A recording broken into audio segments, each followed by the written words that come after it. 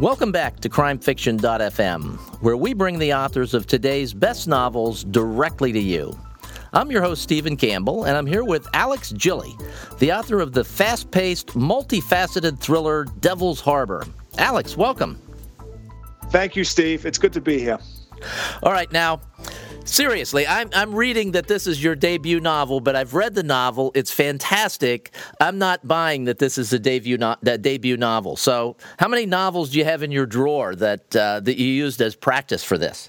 This is my debut novel, but this is the latest of a long drafts. I got to say, there were a lot of drafts before the one that you're reading. And this is probably the first one that I've written from beginning to end. There's been quite a few false starts, but this is the first one that had a beginning, a middle, and an end, and not just a beginning and a middle. Well, that's extraordinary that the first one with a beginning, a middle, and an end wound up with a publishing contract and wound up this good. Thank you very much. Alex, give us your author's overview of Devil's Harbor, if you would. Sure. It's the story of a marine interdiction agent who gets sucked into a whirlpool of criminal enterprise, of an evil criminal enterprise off the coast of Southern California. Basically, your protagonist, Nick Finn, who's just a phenomenal character, by the way. I really liked Finn. But he's out on a boat looking for people doing things they shouldn't be doing out on the water. And not like speeding and things like that, but smuggling and doing terrible things. And smuggling is the main thing, either contraband or people. The book opens with a prologue. And in the prologue, there's some pretty exciting stuff that goes on. He's out there with his partner, Diego. He sees a boat that's running without lights, and he wants to find out what's going on. So they try and get the boat captain to, I don't know, to let him know what's going on. So they do various things. The guy takes off, and then they try and stop them. And there are two things that they do in the prologue. So I'm not giving anything away. It's in the prologue. There are two things they do that are pretty harrowing. I wonder if you can just talk a little bit about both of those and how many times you practiced both of those to be sure you had it right. Yeah. I went out on the harbor with in a speedboat and a length of rope and said, look, this has got to be feasible before I put it into the book. No, that actually came, I did speak with some marine interdiction agents who told me some stories that really raised my eyebrows. But I also get news alerts to, keywords that are related to what I'm writing about. And that I actually read about some agents attempting that, not on the West Coast, but on the East Coast, in that they tried to, look, I may as well just say it's in the prologue, they tried to slow a boat by fouling its propeller in a length of rope. So I thought, well, that would be a lot of fun to put into the book as a way to kind of, use a length of line as a tripwire to stop a boat. And that actually happened after Finn tried to board the boat while it was trying to escape from them. So they're going pretty fast. Yeah. One boat's trying to get away. The Finn's boat's going. It's a bigger engine. It's a chase boat, basically. And he's trying to board the boat while it's going. And I'm like, oh, this isn't going to end well. And of course, that was the first thing they tried. And then they had to try the second thing. But that's a great opening scene. Your description of being out on the water, the descriptions are so vibrant. You must spend a lot of time out on the water. Yeah, I spent a lot of time when I was younger. I've now got a 19-month-old son, so I don't spend that much time on it anymore.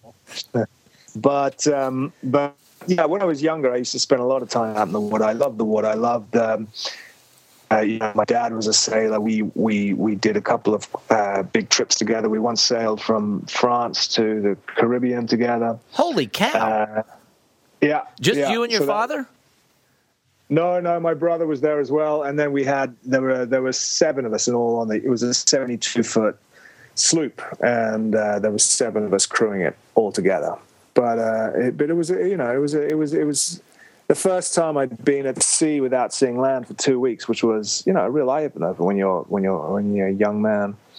And I also like surfing. I used to spend a lot of time surfing when I was younger, and that was good as well. I also did a big surfing trip down the west coast of Mexico, and a lot of the scenes that occur later in the novel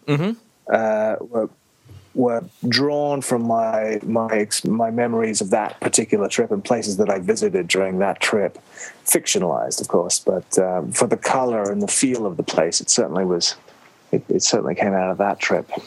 Now, listeners can probably get a sense that you have a bit of an accent. You're in Sydney, Australia right now, but you were born in the U.S. If I have this right, you were born in the U.S., educated in Australia, but you've sort of lived all over the world.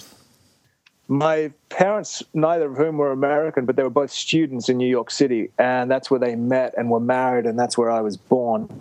And then had a job which took him to we lived in the Middle East when I was a little boy, and in Europe for a while, and my dad, who was Australian, we eventually ended up in Australia, and my mother, who was French, her parents were diplomats, so she also, we spent a lot of, it was a very we were kind of lucky in the sense that it was very international, and we had family everywhere and moved around a lot.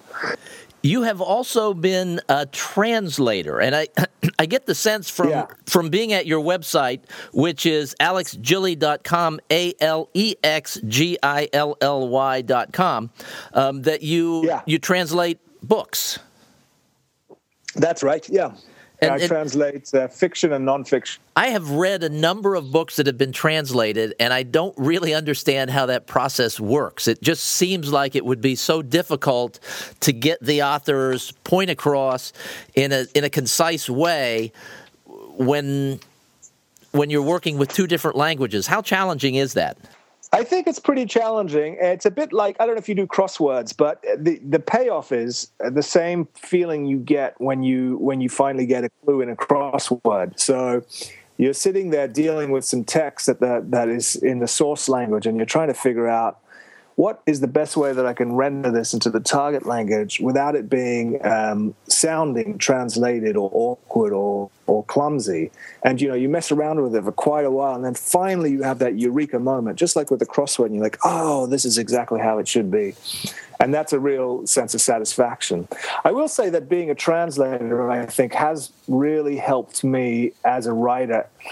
Maybe not so much with the storytelling aspect, but certainly with the style and the writing aspect of it, because translating encourages you to read very closely. You think a lot about syntax. You think a lot about levels of meaning. You really don't want to be caught out by the author, if he's got a double meaning or an irony. You really don't want to miss it. You're trying to stay alert to all those kind of things.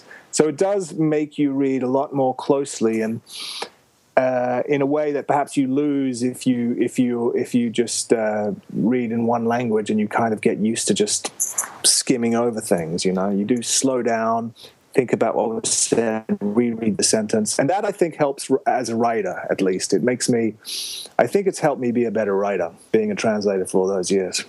Now, as an author, we talked a little bit about the multiple drafts for your manuscript, and then you send what you think is the finished manuscript to the publisher, and then it comes back, and then there are more changes, and back and forth. How does it work when you're translating? Because you're finished, it's done to the best of your ability. Who checks it? It's a good question. There's often it's the agent. So there are agents who are trying to sell the text, the book, into different territories.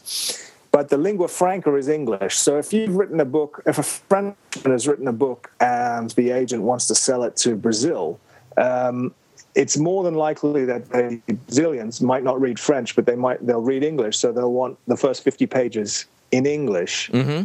And not in Portuguese. And so you will, I've done this before, the Frankfurt Book Fair, for instance, translate the first 50 pages of a book for a French agent to sell to a Brazilian publisher. And the French agent will usually have some people who are bilingual or, very proficient in both languages. And what they're looking for is a book that reads well in the target language. No matter how well written the book is in the source language, if you make it clumsy in the target language, people can just think it's a bad book, and you can see that when you compare different translations of the same book. A lot of the classics now have been translated several times, and if you line them up side by side, if you line up versions of Anna Karenina or any of the big Russian writers, it's quite interesting to see how different the translations are. I could see how that could really help you as a writer, just going through this entire process. Now, let's get back quickly to Devil's Harbor and Finn. Finn is a character who is flawed, like any good character.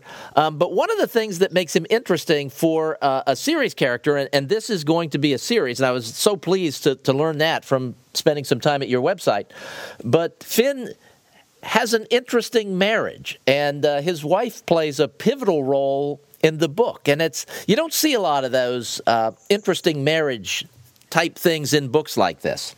It's interesting that you pick up on that, Stephen, because in the early drafts, Finn was not married. I won't give anything away to the readers, but the other major female character was in those early drafts, but his wife, Mona, wasn't. And then, in between the first drafts and the final draft, I got married. And then I thought, well, why wouldn't he be married? I mean, why, so I made a minor character and I elevated her to a sort of major role. And then I'm now the next book, because Forge, I have a 2-book deal with Forge, my publisher, so I'm writing the next Finn book. And Mona, his wife, is going to have much more prominent role in this one than she did in the first one in Devil's Harbor, in that she's going to be a lot more involved in the actual investigation. And I quite like the idea of a husband and wife team working together. It doesn't mean they see eye to eye about everything, like every husband and wife team, but they're heading for the same goal, even though they have their own kind of independent characters, In this case, they really have their own sense of independent character. But Mona was a great character, and it's always a pleasure for me to read a book where the protagonist is married, and it just adds something that's missing from a lot of books. So it's interesting that you said you decided to do that after you got married. I think there's a lot of lone wolf detectives out there, who go home and lonely and listen to jazz and drink bourbon. And I felt like it was a well-trodden kind of path, and I quite like the idea of him being a married man, and I thought it might add something. It does. So, Alex, what's the best way for people to keep up with you and to check out your book, Devil's Harbor, maybe get on a mailing list so they could be notified when new books come out? I think that would be the best way. My website is alexgilly.com, so ALEXGILLY, and that's definitely where I'll keep, updating with all the latest information on the sequel and any other, books that are coming out to do with Finn and Mona. So, Alex, this has been great. It was a pleasure reading your book and a pleasure speaking with you about it. Stephen, I really appreciate it. Thank you very much. This is Stephen Campbell, and we've been discussing Devil's Harbor with Alex Gilly.